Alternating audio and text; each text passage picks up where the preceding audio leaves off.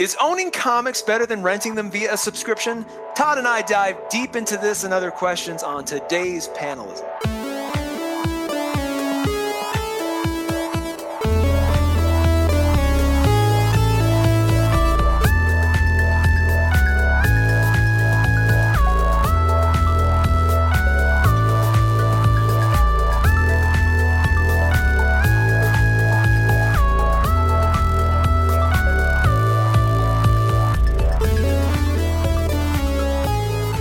Welcome to Panelism, a podcast where we talk about the comic books and graphic novels worth having on your shelf. I'm Todd A.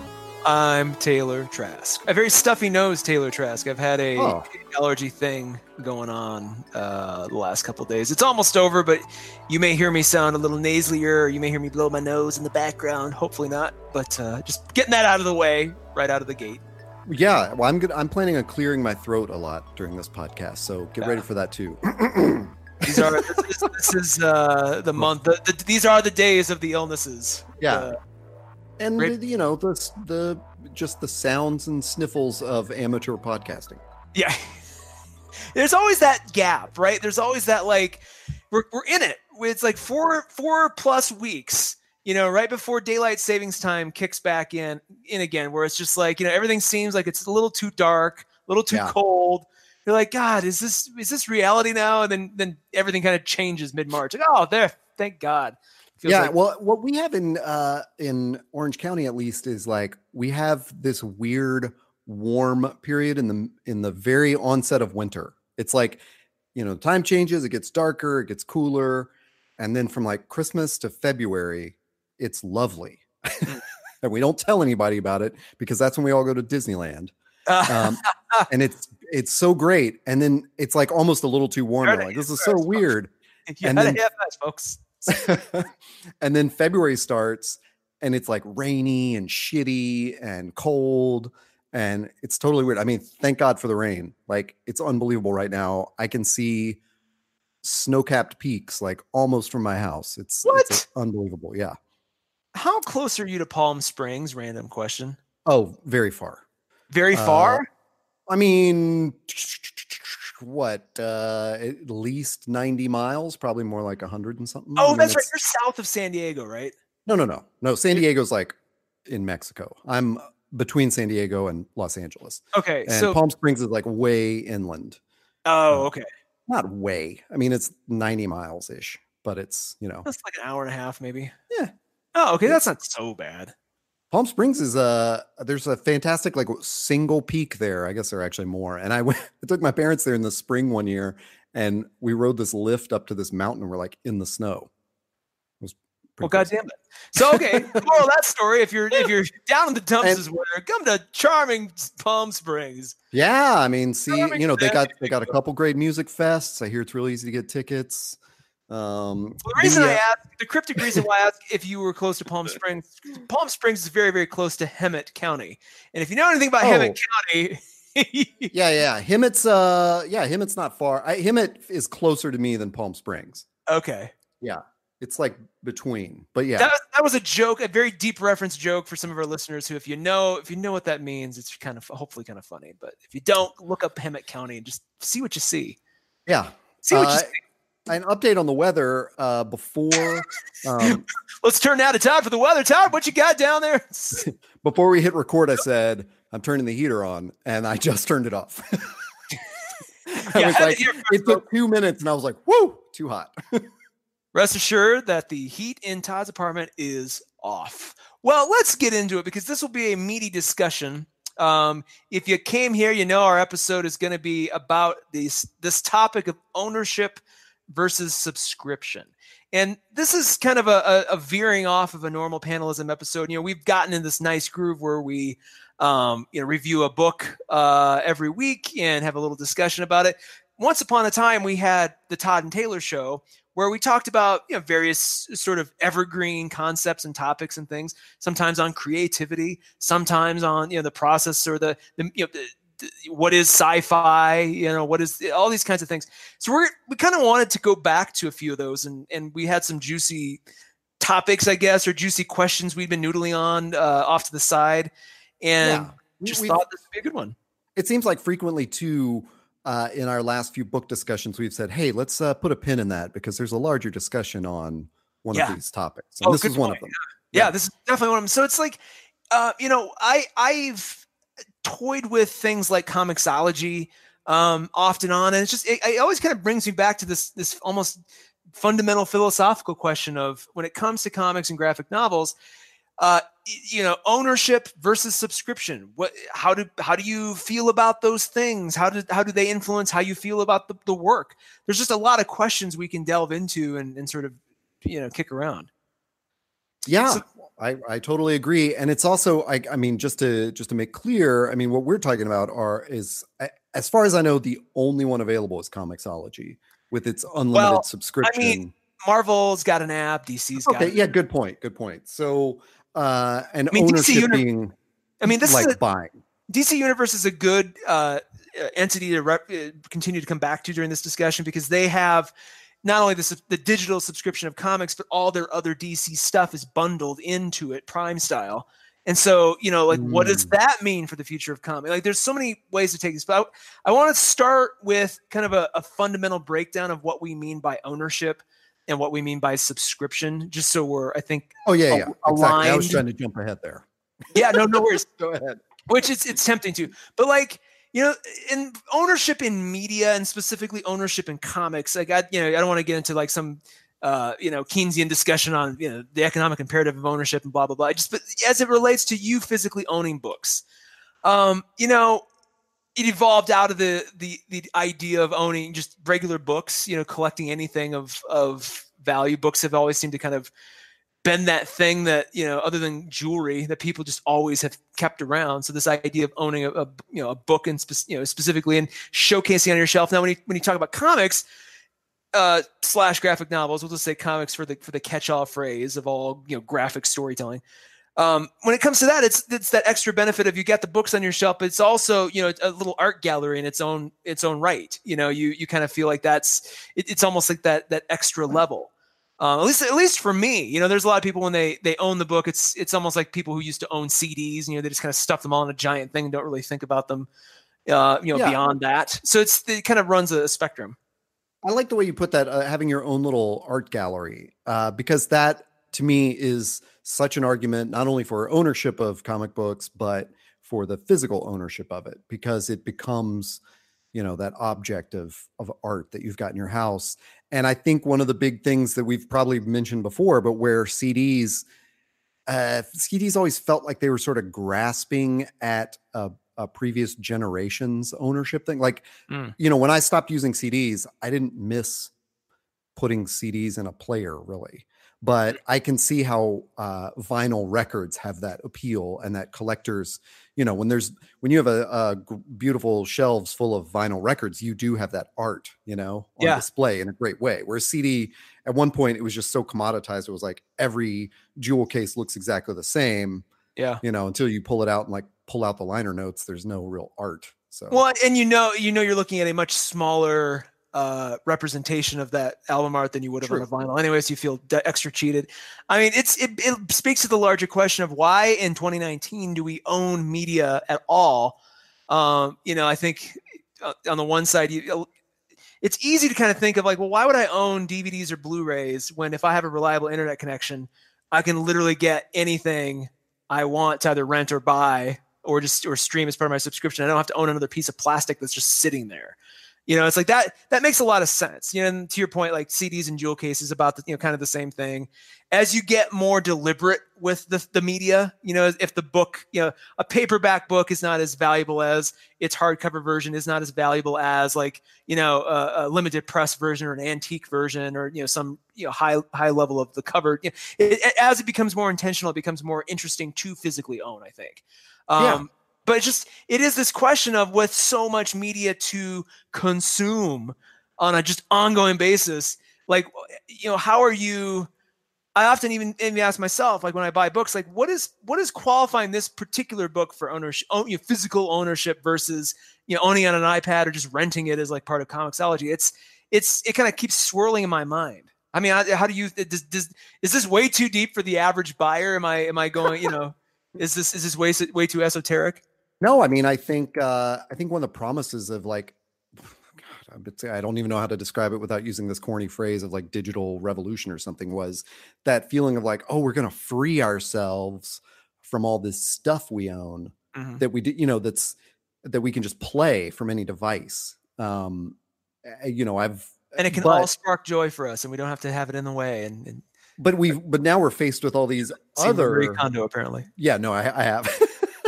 but now we're faced with this other dilemma of like there's almost there's many other dilemmas here. And I don't want to throw too many out there. I know we've got a great outline to hit. But there's definitely that there's almost a more ephemeral quality to it now, because there's this sort of what do I want to say? It's like a false scarcity of stuff, like there's some stuff you can get on these subscription services and there's some stuff you can't. It's like in my Google Play Music subscription, there are some albums that I own that just don't exist on Google Play. So I can only listen to them on a CD, and there's meaningful art in those things that I can't access with my, digital utopia Nirvana device. Yeah. Yeah. Because you don't, I mean, it does. Music and books, I think, are on one side. I keep thinking in terms of spectrums. Like music and books are on one side of the spectrums. Like TVs, like TV shows and DVDs, are probably on the other side of that spectrum. Because it's rare to walk into somebody's house these days and they go, "Let me show you my DVD collection." It's right. Or that's a status symbol as it once was. Where like you walk into somebody's living room or something, the more they have sort of showcase, the cooler they are. Like that just doesn't. You don't see that. It's almost like you walk into the situations. You're like, God, why do you still own all this? Like, yeah, I know. Why is this still here? Like, why hasn't this been recycled? So it's never been a concern because those products, the way you enjoy them is not the physical. It's never been the physicality of those things. Never, ever, ever, ever. I mean, even the limited edition box set stuff, you're still. That's just the package. Like you're still the content is the actual thing. Whereas you get to music and then especially in books, the book is the package is the content in terms of books. Music is always in this weird sort of unreal space because you have. With radio being around so long, there's a certain stream of music that you always just expect to have out in the ether that you pluck at when you want it, and you don't have to worry about it. And then the stuff that's your favorite album, ownership of that thing increases your favorability of that thing. Yeah, with music, at least it has with me. It's like if I own that CD, it's like I have a much. Even if I don't I don't hold it, I don't clutch it in my hands as I walk around, but just knowing that I own it, that I physically have it, gives me a sort of a higher, like, oh, that's that album, that's that. So it doesn't just kind of pass in the background. It actually has sort of some attachment to me. Well, and I would bet that part of our attachment to those things is also based on the time it took for us to consume it, because I think of like, there are movies I own that most movies I own, I'm not afraid to state it that way, I have watched fewer times than most music I own, than I've listened to most music I own. You know what I mean? Like, it only takes me 45 minutes to listen to a record. Well, I might listen to that record 4 times in one day, but it takes me 2 hours to watch a movie. I'm less likely to repeat view it, even if I own it, but there's a different instinct there. Maybe I'm going way off the rails here, but a comic book or just a traditional book, with the things in it that are made of letters that mean things, those words, those are, it's like it takes so much longer to get through that the physical object almost means something more. It's like there's books I don't want to get rid of, but I know I'm never going to read it again. Oh, it's same. Totally. Yeah. Both in non-comics and with comics. Like, I have a bookshelf stuff that's and a lot of those I bought on Kindle just so in case, one day I was getting antsy, I'd have it at least, or I found some digital version of it. But, it's like the books, I'm moving on the physical, just regular books side of the shelf. I'm kind of, I don't, I really, if it's an antique, I'll get it. If it's interesting and antique, or if it has some kind of unique, interesting, if it's really well made or well bound, that's interesting. But otherwise, I don't see the point. But I still own ownership of a book on my Kindle. Kind of still feels the same. It's not the aesthetic. And this is again just regular books. But when it comes to comics and graphic novels, it's almost the opposite. Where the ownership of the physical thing means way more than ownership of it digitally. to the point where I'll get a book digitally, on Amazon or Comixology or whatever it is. And then like I'll own it up, I'll spend the full price for it so I can physically own it. But then I'll end up getting it again physically if I really, really like it. I bought all the White Knight single issues when they came out, but I had to buy the physical trade paperback because I would have loved if they had put out a $10 more expensive like hardcover of it. I would have bought that instead because I kind of want the museum piece of this thing. The classier, more intentional it is, the higher likelihood I'll probably own it physically. At least for me. Interesting. Yeah, I mean, I've definitely made those comments on our show before where I have enjoyed something so much. Unnatural's one. That was just a last week's episode. A lot of listeners like that book. Where I thought the artwork was so beautiful that, and you in your intro to this episode justified owning that, which is it becomes a little art gallery on my shelf. But I think this is a weird thing to say.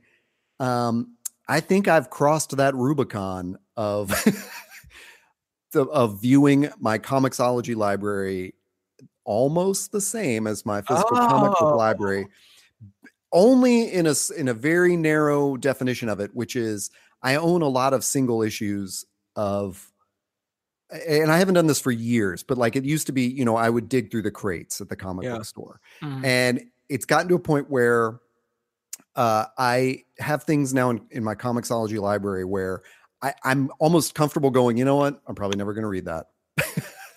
But it was on sale. It's like we've mentioned many times, there was this huge Marvel sale last year that I alerted you to, and then I went crazy with. I could talk about that for the rest of the year and not have to, buy a new book. And then later in the year, there was a big DC sale on Amazon, and I didn't go as crazy, but I bought several books there, Crisis on Infinite Earths being one of them.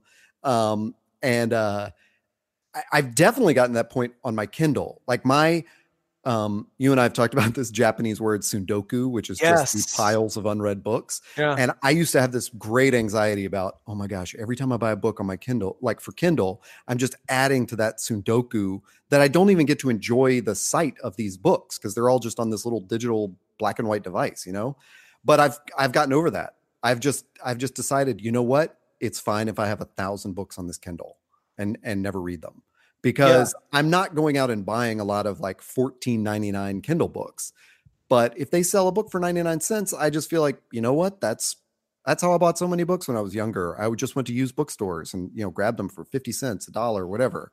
So yeah, if Amazon, I'll buy that History of Scotland. Someday I might be interested in that. Okay. Well, that's getting there with comic books. That is a great transition point because I would think that's a great argument for then just get a Kindle subscription or a Comixology subscription that lets you access kind of a near infinite virtual library, a Spotify for books essentially. I mean, Kindle's got it now, and obviously Comixology exists. There's this weird sort of hump that you go over when it's like, okay, when I'm buying them, even if they're like cheap, 99 cents or whatever it is, and I own them in my library, I'm okay if I never end up reading them. Even if they were full price or something, I'm just like, I have it. I've participated in supporting that artist, at some level. Yeah. Or I've got it if I ever need it. It's like, hey, if I'm ever on a plane, I'm like, oh shit, there's, but when you have a subscription is essentially the same thing. There's some titles notwithstanding, but like, it just feels a little more different. Like when all of a sudden you're accessing this thing, you're not not owning it digitally or physically. You're not owning it in the sense of like, this file is mine, or whatever. I mean, and we'll just sidestep the whole discussion of like, but it's not really, you don't really own it. You're just licensing the file, blah, blah. Like I get all that, but just like for the sake of the conversation, when you buy a Kindle book, when you buy a Comixology book, you own it, for the duration of your existence. So it's like when you transition to that subscription, like a subscription in terms of TV and music makes perfect sense to me because it's like, for music, the albums that aren't on Spotify, I've ripped. So like, I have the high quality, file, and it just kind of blends into my library. So it's all there. And I'd much rather spend $12 a month to get access to all this stuff than to have to spend, like probably $36 to $52 a month, maybe, when it was buying individual CDs or whatever it might be. So it's like, that makes sense to me. When all of a sudden it's books, I don't know why. Even though like a lot of people, you'll read, with a regular book, you might read it once ever, and then it sits on your shelf for forever and you never come back to it. So then why physically have it? A subscription makes perfect sense. But yet we're still, when it comes to books, and especially with comics and graphic novels, there's this weird jump that you have to make. And I've noticed, and I'll let you, sorry, I keep ranting. I've noticed, I got a rant of my own that I'm building steam on behind the scenes. and I've noticed too, when I've used Comixology, the subscription service, I sort of undervalue the books a little bit more, and I don't like that feeling. Anyway, go ahead. No, that is a great point. And I'll tell you what the rub of this, like the devil in the details there, is that unfortunately now those subscription services have that artificial scarcity, whether it's on purpose from the owner of the service, like whether it's Kindle doing that to try to get you to buy more Kindle books that you want, or whether it's some crazy publishing, agreement that you couldn't possibly fathom or solve at any point. The problem is so last year looked really hard at that Kindle Unlimited subscription for that very reason. And I don't remember what they were, but in the summer, there were a couple books I wanted to read. And I thought, you know what? I keep getting the 30-day offer from Kindle. I'm going to try it out. I did not try it out because the first thing I did was search for those books and they weren't available on Kindle Unlimited. The second thing I did was looked for them digitally in my local library. They weren't available. So I looked for them in print in my local library. They weren't available. So I was like, fuck it, and bought the books on Kindle. Yeah. And that is the big problem I'm having with Comixology. So the precursor to this event of you and I talking about this is that I'm trying out the 30-day subscription of Comixology Unlimited this month. And the rub there is the same. It's like volume 1 free, borrow it on Comixology Unlimited. Volume 2 and on, not available. And that is extremely frustrating. You get a discount on them as an unlimited customer. I get it, but it's not unlimited. Yeah. That's the thing that's so frustrating to me, is like, no, there's definitely limits. Well, let's add into the mix then DC Universe, which is, the platform, the app itself, whether that be on your desktop or your phone or your tablet, that app gets you, basically most of DC's back catalog in terms of comics, plus all these new shows they're making, plus all these other sort of side things that, discounts in their store. It's basically DC World as a Prime membership, so you get all these other things. When that's the case, then you look at almost like something like Comixology Unlimited and just go, what's the point? It's does that incentivize, more people to kind of flock into these really gated communities? And then you have almost like TV, you've got Netflix, Hulu, Amazon Prime, you'll have your DC app, your Marvel app, your Image app, tried that, early on before Comixology sort of merged it all together. I mean, Image used to have their own little Comixology slice/app. It might've been too soon. It does not incentivize me. And there's a weird conscious decision there, which is it just actively aggravates me that there's another subscription. It's like how I can't watch TBS shows on Netflix or Hulu because they want me to have another subscription to like TBS's app or whatever. Or, I just, it's infuriating to me. I have enough subscriptions. Now I remember my other example. It's like Slate Plus. Oh yeah. Hear me now, Slate Plus.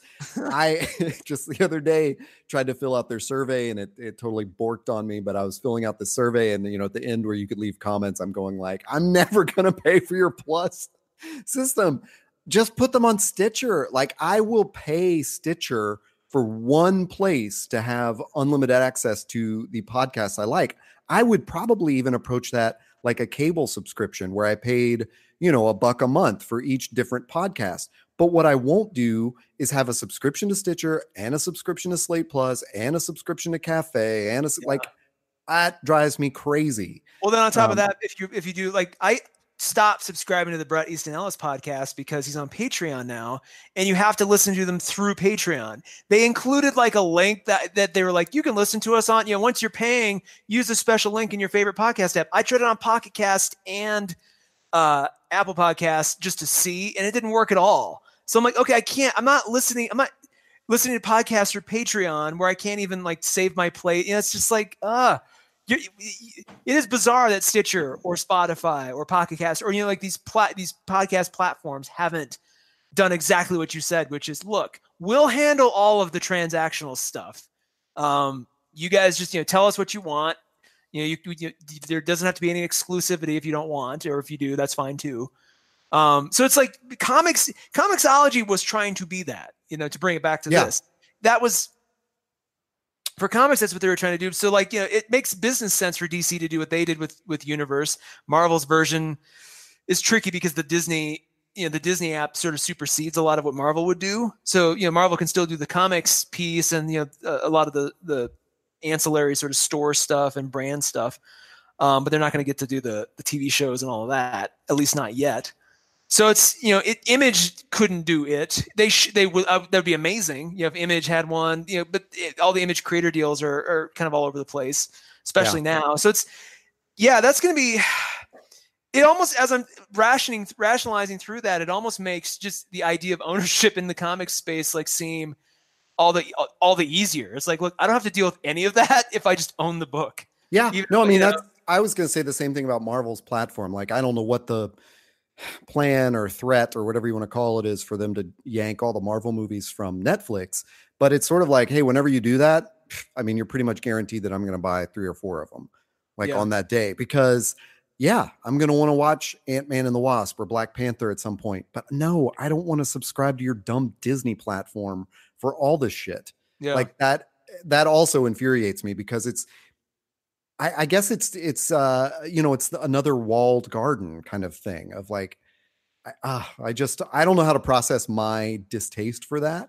But part of it is that I've gotten over the personal, like, frustration and stigma with something like Netflix. Like, I don't have a Pirate Bay mentality of like, I should just be able to, download any show I want for free anywhere. I'm happy to pay, but just make it easy for me and give me a variety, which is what Netflix and Hulu give me. Don't push me only into your universe. It's funny you mentioned Pirate Bay, because I was that guy until Netflix made it stupid easy. And then, most TV shows, even if it wasn't on Netflix, and then at least like, hey, buy it on Amazon and iTunes the next day. Like, okay, great. That's all I asked for. Just a simple way to get this, not 6 months later. Yeah. And that was, and it still has informed my complete resistance to iTunes but in the early days, I just didn't use iTunes at all, because you couldn't take those songs with you. You couldn't play them on another device. Oh, because there was DRM early on. There was DRM, and they wouldn't, I think at one point they wouldn't even download them as like MP3s or anything. You could only have that like proprietary Apple M4A or whatever. And you're like, oh my God, like you've made like piracy exists as an easier route around complexity sometimes. It's so that's what Marvel and DC are doing. It's making things more complex for us. Yeah, that's it, man. And I think, that was like, Image was trying to split the difference there for a while. I wasn't aware of their app, but I know you and I have bought digital files off Image before they were fully on Comixology. But you were able to buy whatever it was called, like you could buy the CBR or a PDF or whatever the Amazon file was. No, they'd give them all to you. Yeah. And then just upload it to your app of choice to read it. That's a great point, though. Yeah, you're right. Image was doing that on their site. And I switched to Comixology long before they announced that they were stopping all that. Just because I needed a central repository. I was getting a little tired of having to manage all this through my own library. I wanted it to sync quick, faster. And just have that repository build up over time. Where was I going with this? I had another multi-file thing. Well, to some extent, like just to add on to my point there is like, I probably buy more music through Bandcamp now, because Bandcamp, it lets me feel like I'm supporting the creators of this music directly. I mean, I am. I shouldn't just feel that way. I am doing that. I can download the choice of file I want. I mean, 100% of the time, I upload those things to Google Play. And even if that thing was already available on Google Play, I know, like, it's like, hey, I'm just helping this artist. I'm buying this album. I'm downloading it. I'm putting it here. that's the case where I like that, but I recognize that's not how sort of your average consumer feels about it. So Well, your average, when Image did that with the multi-file formats, they were totally, taking themselves out of the average consumer game. Like your average Comixology person is probably not going to take those extra steps to go to a website, buy a file, download it, then figure out how to import it into their reader. It's, it's a lot. You're right. Well, one of the big factors we're sort of leaving out of this discussion is, and it's unique to comics too, which is the well-run local comic shop. Yeah. And people go, but there's bookstores. Yes, but bookstores are much more generalist venues. If you've never been in a good local comic shop, it's like walking into a good local wine store. Like the selection is impeccable. You're going to get usually a very strong sense of the owner's point of view. Like it's wonderful. And we've talked about that in past episodes, and hopefully we'll be able to start featuring more of those places here. But like that is an experience where you're there. It's almost like buying the book in a really well-run store is sort of the souvenir of that moment. It's like there's a really cool feel-good thing. If you walk into a great store and you're inspired, walking out empty-handed is almost like impossible. Like you can't do it. You feel like you're wasting a huge opportunity to like be enlightened or something. So you kind of stretch this, like you almost have this baked in amplifier of ownership in these stores that no other media has ever had. I mean, like, music used to, obviously, and does not anymore. For them, I mean, Grimey's in Nashville was, excluded. Actually, that was exactly the example I was about to give too. I was going to say, well, like Grimey's in Nashville or like Third Man, like to feel that sense of curation in it. And I'll say that to me, and I'm not talking business model stuff, but one of the reasons that like Borders totally failed, and I have always. Are we going to talk about Borders? One of my favorite things. I know you and I have talked about. I'm going to direct a documentary on the downfall of Borders. That's going to be my Netflix success story. But go on. I got an insider for you. Do you know? Yeah, one of the clerks. Anyway, no. Borders to me, like Best Buy is another great example.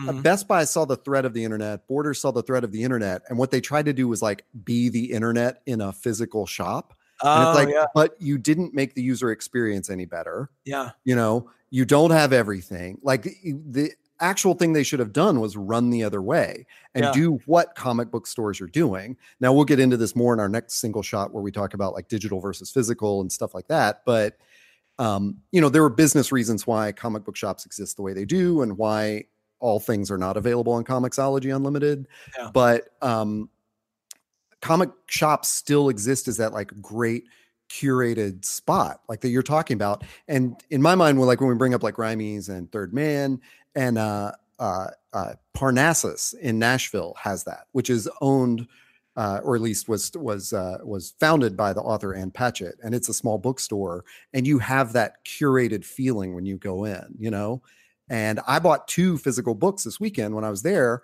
because both of them are like beautifully printed. Mm-hmm. And, one of them was one of the staff picks and the other one was displayed on the shelf. And it was like, wow, this is exactly what I get in almost every comic book shop. Yeah. But not in many. I never got it in a big bookstore. When you went to Borders and you saw the table set up for display, like that was just the garbage that was like on sale from the corporate masters. It wasn't. Oh, no, it wasn't. I mean, seriously, like when I go in a Barnes and Noble to buy like a blank notebook or something, I see those tables of just trash out that's like 10% off. And oh my God, how many years did I fall for this? They were like, oh God, it's like those books that are like, on the surface seem kind of amusingly interesting, and you're like, wait, why would I ever need this? Like, and it's like repackaged public domain information, but with like quirky graphics or something. And you're like, oh yeah, no, I don't need this. But okay, let's bang through. There's some key questions that I think will coalesce a lot of these thoughts. Bang through them. I have listed here like 5 or 6 of them. I said owning comics or graphic novels is a statement. It makes you more of an art collector and less a book owner for most people, in parentheses. What are your thoughts on that statement? like I said, I agree so much that I think you have talked me into the ownership of certain digital artifacts that I own of like, oh, you're right. That's definitely the argument for me owning Unnatural Volume 1. Yeah. Yeah. And it's like you and I have talked about before. There exists a hardcover version of Scotty Young's Oz, or he was the artist on it at least. Oh yeah, which is this beautiful. Yeah, that our friend Drew has been talking to us about. You can listen to Drew on our Vision episode. I don't remember what number that is, but I have been wishing for a similar thing with Scotty Young's I Hate Fairyland. Yeah, they have not quite omnibus editions, but they have like collected hardback editions. Yeah, and it's really nice looking, right? I want the big, huge, fat one that's got every volume in it. You know, it looks like a Mother Seuss book or something. Like, oh, that would be awesome. Imagine if they did it like like antique book binding or something. Oh, that could be, and they could sell it for $60, and God, I'd buy it. That Oz thing retails for $125. What? I don't remember the deal that Drew had on it, but yeah, wow. I was in a comic shop like a week after he recommended it to us, and I saw it in person and went, "Holy crap! Like this is neat." I mean, I couldn't think of. I mean, I've talked about Tale of Sand on this. Yeah. Oh yeah. But I'm like, I could never imagine having that digitally only. No. You know, it's like I mean, I have so many books on my shelf which were purchased with this in mind, but it's like you do kind of feel like, you know, you're putting together a library, but you're also curating an art collection. Like I kind of feel like I'm a gallery owner in some respects, and you know it's here and this here, and you kind of it's that extra duality that I think the regular books. You know, if you're really into antique books, you'll probably disagree, but for most people, like regular books are never going to achieve that. Yeah. Well, and tacking onto that, plus the idea of the comic shop is like this curated, you know, museum kind of thing. Yeah. That's where like those indie publishers, like Drawn and Quarterly, or I think it's called Archaea, and you've mentioned, is Mobius the publisher of those? No, Humanoids. No, Humanoids, right? Mobius is the creator.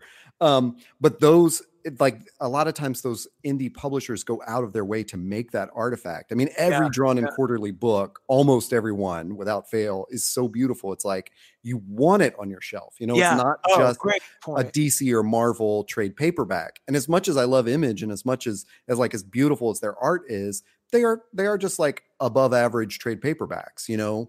Like for something like Fairyland or whatever, I want more than that. I want like the artifact that makes it worth keeping on the shelf. I had started a conversation a couple weeks ago with somebody on Instagram in one of the threads, and I was like, you know, Image, because think about how many amazing single issue covers and variants have come out under the Image name. They could do some seriously gorgeous, like limited edition, almost coffee table book collections of all these variant covers that just are ridiculously. I mean, they could do 10 volume sets of these things and sell them for 100. I mean, there's so many things Image could do that would, you know, benefit their creators and like just create, you know, substreams that a lot of us would buy instantly, immediately. It's baffling to me that they don't. And there's any number of reasons why they wouldn't, but it just baffles me to me that that's not a priority, or they don't have somebody thinking about that. Any of these places don't, you know, I mean, DC does, but it's almost kind of an afterthought in a lot of ways. There's the idea of highlighting the artifact. I think, you know, Drawn and Quarterly, like you said, does it beautifully. Like they are, you know, they're kind of the gold standard in a lot of ways. I think so. Without peer. They're amazing. Consistently. You know, there are some really good like independent studios that do, you know, custom work for different releases, but Drawn and Quarterly as a publishing company seems to really get it. And I think, you know, that I would love to see. I hope if you're ever listening to this and you're this person, please let us know. I would love to find a listener who is like has every Drawn and Quarterly book hardcover. Like in their library. I want to see, or if the Drawn and Quarterly offices have just like, you know, this massive, you know, just wonderful library of all this stuff. I might pee a little. Well, I'm telling you, like, find the Drawn and Quarterly table at any Comic-Con where they are, and contrast it with, you know, not just like DC Marvel. That's a whole showbiz thing, you know, like their booths, but contrast it with, it's not Image, but who am I thinking of? You know, one of those that has a bunch of like action comic books and stuff where they're so disposable in that way versus Drawn and Quarterly, where it's like majority hardbound books of different and varying sizes, you know. Yeah, it's such a breath of fresh air. Yeah, for real. Next thing or next point, does ownership strengthen your love of a book? Well, I think for me, it kind of, I sort of touched on this earlier. It sort of signifies a love of a book. I don't know that if I buy it first, it helps me love it, but it's like, if I love it, I want to own it. Mm-hmm. Does that make sense? Yes, totally. Yeah. What about you? Definitely. I definitely have books that I have purchased almost like, it's like the spoils of war. Like, yes, like these are great works. Oh, right. And now I own them. I definitely have those, but there are a couple on this shelf that I sort of got sight unseen for whatever reason, and ended up loving. So they just, it's almost like, ooh, I'm glad now I own it too. But this was a gamble. Like, I didn't know. And there's a couple. I'm fortunate in that I've only, I don't purge my shelf very often. I purge my single issues more than anything, but my trades stay pretty much consistent. I might shed 2 or 3 a year. And sometimes that's because I upgrade. I take 2 trades and I may get the omnibus or something. So that's almost like an upgrade. But like, very rarely do I just get rid of a trade because I'm like, it just didn't do it for me. If I'm that unsure about a book, I'll get it digitally. Just so then if it is crappy, it doesn't have to take up space, and then I still have it. Yeah. I bought DK2, Dark. What is that? The noir one, the Strikes Again, or no, the crappy follow up. DK3. No. DK Dark Knight Strikes Again. That's what I'm thinking. Yeah. Yeah, I bought that. I bought that as a digital noir version just because I'm like, no one should own this physically. Like, it's so bad. So it's like, just having it as a digital thing is almost like a little rite of passage purchase, in some ways. I'm happy that I did not purchase a physical copy of Crisis on Infinite Earths. Yeah, after I read that digital version, it was like, whew, I have been dodging a bullet for 30 years and didn't even know it. Because I can't tell you how many times I've picked that up on a shelf at a comic book store and been like, you know what? I just got to get this and read it. And then I'm like, $40. I don't know. Exactly. They've gotten really crafty at like really packaging it. Like, this exactly is for you to own, it's like, this is like the Watchmen. Yeah. The Alex Ross cover and the Golden Centennial edition or whatever the hell it's called. And you're like, oh man. But I'll tell you, but on the flip side of that, maybe this is like leads into the next question you have on there. We've definitely talked about it a lot in this episode and others. There are probably, how do I want to say this? I want to say there's more books I've read digitally that I now want to own the physical copy of than there are, than it works the other way. Like, it's more likely that a digital read for a cheaper amount will lead to me purchasing the physical book as well. Yeah. And I have a great example from my experiment with Comixology Unlimited, which is Mouse Guard, which I just ignored for almost 20 years. Like, this thing started in like 2005 or 2007 or something. Okay, maybe not 20 years, 12 years. And I've seen it everywhere. This thing is ubiquitous. And I just, I was like, it's about mice. That's right. Mice. Yeah. And they, they carry swords. And what do I care? But I started reading it and was like, this is beautiful. And I need the physical copy now. And not only do I need the physical copy, I'm like, I need another one for my niece and nephew. And I need, this should be the child gift for someone else. And like, it's great. And the fact is, like, I got that on Unlimited. But if I had, even if I'd paid like, I don't know, under $10 for it digitally, I would still have that feeling of wanting it physically. Those books that I'm going to read for free and not want the physical edition of, I never would pay money for them. It's like you and I've talked about the V for Vendetta, legendary book. Yeah. You may own it. I've never bought it because I think the art is trash. Yeah, and I'm like, it is, and I do. But that's a tricky one because it is that, Alan Moore specifically transcends this a little bit more than usual for me too, where it's like, if it's an Alan Moore important book, I have to own it no matter what. Yeah. And you get V for Vendetta. I mean, because with Watchmen, absolutely. Own the whatever the limited edition hardcover. Well, I think contrasting those is perfect because it's like even if I read V for Vendetta digitally for quote free on Comixology Unlimited, I wouldn't want to buy it. Yeah. But if I read Watchmen on Unlimited, I would definitely want to go buy it. I would be like, this has to sit on my shelf even if I don't read it again. It's just 100%. I have a lot of books like that where I was just like, oh no, I have to own this, or I should have owned. A lot of times that was because, like they're not like us. I a couple single issues. I'm like, no, this has to be consumed in this format. Yeah. We've beaten the discussion to death, and we'll probably have another one here soon about digital and physical. So I don't want to get too into that. But I definitely want to quote the genius Courtney Love, who said back in the Napster like controversy days, she had this great quote. I mean, give her credit where it's due, which was, as far as I'm concerned, only on this one quote. And she said, the only people this is going to like that file sharing is going to hurt are the people or like the one hit wonders. For so long, the music business model was organized around a group just having one hit on a record. Yeah. And then there'd be 9 pieces of shit, but you would have to pay $19.99 for the CD, And she was like, that's who it's going to hurt because those people are just going to go on Napster, download the one song they like. And to me, that makes, that's sort of like, I'm sort of the same argument I'm dancing around, which is like, if you have a crappy book and I get it for free in some way, I was never going to pay for it. Yeah.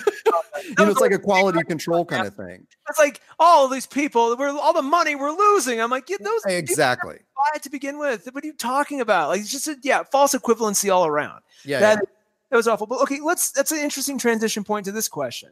Does a subscription service make comics more ephemeral over time? Meaning, right now we think of them very much as like this collected thing, whether it's a single issue that's, it's a collection of 10 to 14 pages that does this thing. If it's subscription based, the idea of a book only exists because that was the most convenient economic way to translate ideas or story for this format. And some books are, massive and some of them aren't. Some of those Drawn Quarterly books I have are ridiculous. Like Scott McCloud's, Sculptor. I mean, but so it's like when you're free of that convention, with comics especially, do comics just become this kind of ephemeral thing that just that you just sort of you jump in the pool when you want to just experience it all, and then you jump out, but it's not like a book that you own. And does the idea of a subscription condition a whole generation of people to start thinking that way? Well, for me, no. And my argument would be the idea that comics are like a bigger collected edition of artwork or something like that is really a recent, thing. Like when you think of like comics are in the form that they are as floppy issues, specifically because they're throwaway garbage. They were printed on this, cheap paper with this, cheap ink in this cheap 4-color way. Like they were made to be ephemeral. It's only in sort of recent days and like, driven a lot by nostalgia and very talented creators breaking the forms that we've come to experience it as like a collectible or, an artifact worth preserving. But Mr. Glass way of looking at comics. Is that what he does? I put up on Instagram of Sam Jackson's Mr. Glass and Unbreakable holding up a comic book with his quote where he goes in the movie, "This is a piece of art." It's in the beginning scene when he's talking to the dad who's buying the thing. He's in his shop, and his shop is basically an art gallery. It's called Limited Edition. This guy walks in and he's going to buy this like original sketch drawing of like this famous comics issue. And he's like, "My son's going to love it." And he's like, "Come again?" He's like, "My son." He's like, "How old is your son?" He's like, "Oh, he's 4." He's like, No. And he basically rips this guy a new asshole. And at the end of his spiel, his monologue to this guy, he goes, "This is an art gallery, sir." And he points at it defiantly. He goes, "And this is a piece of art." And he kicks him out. And so I was just like, I put up on Instagram, I'm like, he's the original comic sommelier. Yeah, I did. I saw that, of course. But really, like that. I love that character because that really does, like, he's a little extreme, but he does sum up that sort of that viewpoint of like, oh, this is way more legitimate when it's done well, especially. This is like a beautiful slice of media that like is very unique and very sort of sui generis in all the right ways. Well, I love that description now because because it reminds me of being the guy, the chauffeur, when a few years ago, when my niece was like 4 years old or something, and I bought like a Star Wars collectible figure at a comic book shop with her, and immediately handed it to her to open. Oh. And I'm sure the clerk was like, "What the fuck?" Like it was still in the package, and it wasn't like a 1970s one or something. Oh, okay, all right. But it was still obviously preserved. It was not a new figure like from a current line. And I was like, "Yeah, well, it's Princess Leia. She loves Princess Leia. Like, here you go, rip it open." She lost the gun like immediately. Oh God! Yeah. The guys are like, "Okay, I'm going to sell the gun for like $10, missing for the one person who's missing the gun." I think the other thing that occurs to me is I actually, the problem I think is that digital ephemera is like more hazardous to us because it doesn't actually disappear and disintegrate. It's like when they were physical objects and you lose it, or it gets water damage or something, and it's just gone. Like there's something kind of beautiful about that, sort of like mandala art or whatever, sand mandalas. But like it just goes away. But the problem I have is that I have all this like sort of digital clutter on my Kindle, and eventually will in Comixology or whatever other digital libraries, where I can't ever clear that cache. Like it's always going to be, there's like a little bit that's always going to be in my brain that's like, yeah, you own Sicario on video or whatever. It's like, yeah, why do I have that in my Google Play library? Can I just give it back? Interesting. Not that it wasn't great, but I'm never going to watch it again. I don't know. It's almost not ephemeral enough. Yeah. But it will be when I quit my unlimited subscription. All those things that I borrowed are just going to disappear off my iPad, and then that takes us logically to like the final question which you asked, which is, doesn't the subscription model take away a huge social component of books lending? And I'll add one more step to that, which is, owning books especially, but I think I would even, I'm going to be selfish and say owning comics as well. It probably is more so. Is really like, when you pass on, it's a statement about you as a person that can go on, can be disseminated. Those books can go on. They can either stay, collected, or can go to a library as a collect. So when it's a subscription service, when you stop paying the subscription, it just goes away. Like there's no marker of you having ever interacted with that in physical space. And so it's something about that seems a little sad, but to your point, the lending situation is highly compressed. It's not the same at all. Yeah. Amazon has a really imperfect way of lending Kindle books. Oh, completely. Yeah. But, and I've only ever successfully lent maybe 2 Kindle singles, to my dad. Yeah. But I'm not even aware of any way to do that on Comixology. It may exist, but it's definitely not, in the main menu and front and center and all that kind of stuff. And I don't know. There's just something so cool about being like, have you read this? And just handing someone a comic book. I think that takes away from the original spirit of comic books, where you think of you think of like the Stand By Me boys, walking down the train tracks with one Hulk comic book between them. I don't know if that actually happens. I can just picture it. And, like, it's just been passed from all of their hands. It's like, that's how they all read everything, I have a stack of my dad's comic books from the 50s, and they are torn to shit. Yeah. And it's like so crazy to look at this and go, yeah, I got like Batman number 53, but it is fucking ruined. And when I was a little kid, we went into this comic book shop in Nashville and took this stack of comics. I don't know why I would never do that today, to just like, it doesn't matter what they're actually worth. It's like, no, it's just that, having that artifact, that's cool, but they were worth nothing at the time because they were. Bring that up. Follow me on this journey. Comics, as we've established, comics straddle 2 very distinct mediums of their own, books and art, right? But there's a third one that really satisfied what you just described that we've never mentioned or I've never brought up on the show, and that is baseball cards. Oh Baseball yeah, cards, the collectible. the trading of them, the sort of the status symbol of certain cards and certain spaces, like all of that is I mean, it was funny. I came to that conclusion a couple of years ago. I was like, man, why am I suddenly really into comics and graphic novels again? Oh, I understand, because I was a big sports cards kid as growing up. Oh, really? Yeah, and I'm like, oh my god, this is just that refocused on this stuff, and I'm much more sophisticated to kind of really do it right, where I wouldn't have been necessarily as a kid. So it's like, oh, this is fun. But like that sports card thing, and I bring that up specifically because sports cards are one of the very few things in media that will not and have not ever translated into a digital space. Obviously, subscription service for cards, a digital subscription makes no sense. But even like, people have tried to replicate sports cards digitally and just it fails immediately. It's just, you have to have the card.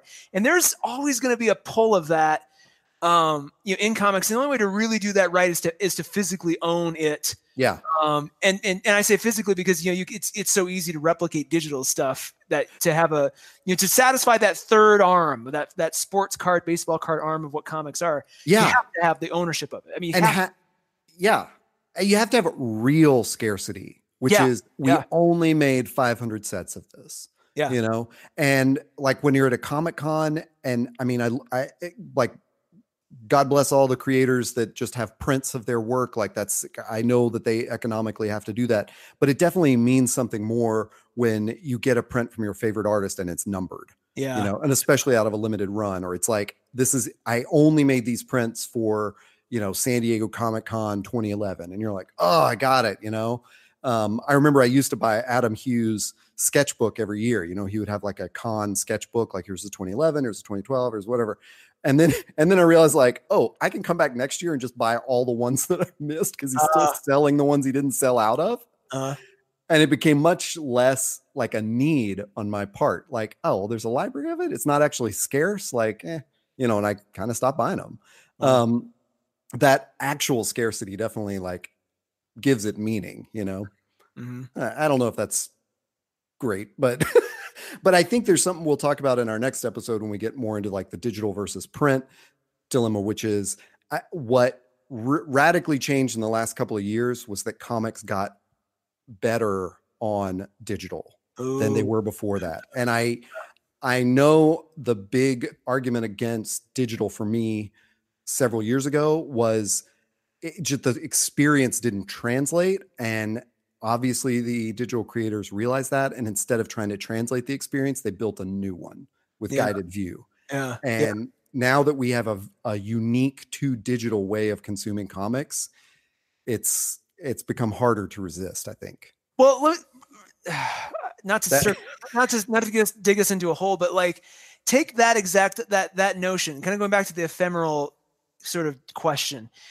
If everything's guided view, if the really good stuff is guided view driven digitally, and imagine the Jonathan Hickmans of 2030, never produce a book. You just, and this takes us back to the multiple subscription things, but you just subscribe to Jonathan Hickman and he may have 3 titles and you're like, I want whatever his new version of East to West is. I want that. And there's never an issue, there's never issues, there's never books, it is literally like whenever he and whoever his artists are just come up with, or he himself come up with panels, they just appear. So you may get an alert one morning and there's like 6 new panels. Yeah. So there's an update. So you're like, okay, cool. And you just literally, it's just a trail of breadcrumbs as you go. And as wherever the spirit takes him, the ephemerality of that is very interesting, but it's just like, because it's a subscription, the business model, of people constantly sort of tuning in gives him sort of the runway to keep going.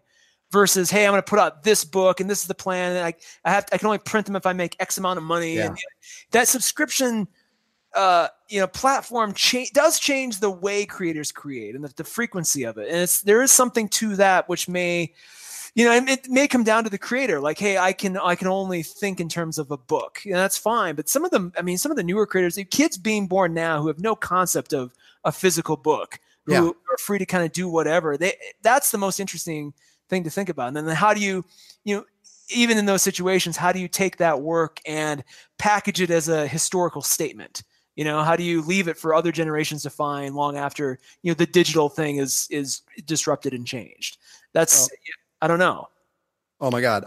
All I want to do is end it right there, because that is such a great ending for that conversation. Because we knew this is not a Pepsi versus Coke where we're going to come up with a final, answer to the query. We knew it's like, we're just going to ask more questions. And those questions, insofar as they are questions, summed it up, I think. Yeah. And I would direct listeners, if you're interested in this, almost 3 years and 3 months ago, you and I had a conversation called The Future of Storytelling in the Novel, where we talked about a lot of stuff. That was episode number 11. Wow. Go check that out in our archives. And while you are scrolling back through there, where can people find us, Taylor? This podcast is wherever podcasts are found. We prefer Pocket Cast, Google Play, Apple Podcast, Stitcher, all of those wonderful places. Subscribe to Panelism. If you like us, share it with your friends. Tell them about the show. You can follow us on Instagram. We are at panelism.inc. And having a lot of fun there. A lot of new folks finding the show there and going back to old episodes. So welcome if you're new to the show. And then if you want all of our stuff, it is just simply www.panelism.inc. That is the website. And you can find all our stuff there and more stuff to come. Excellent. Until the next episode.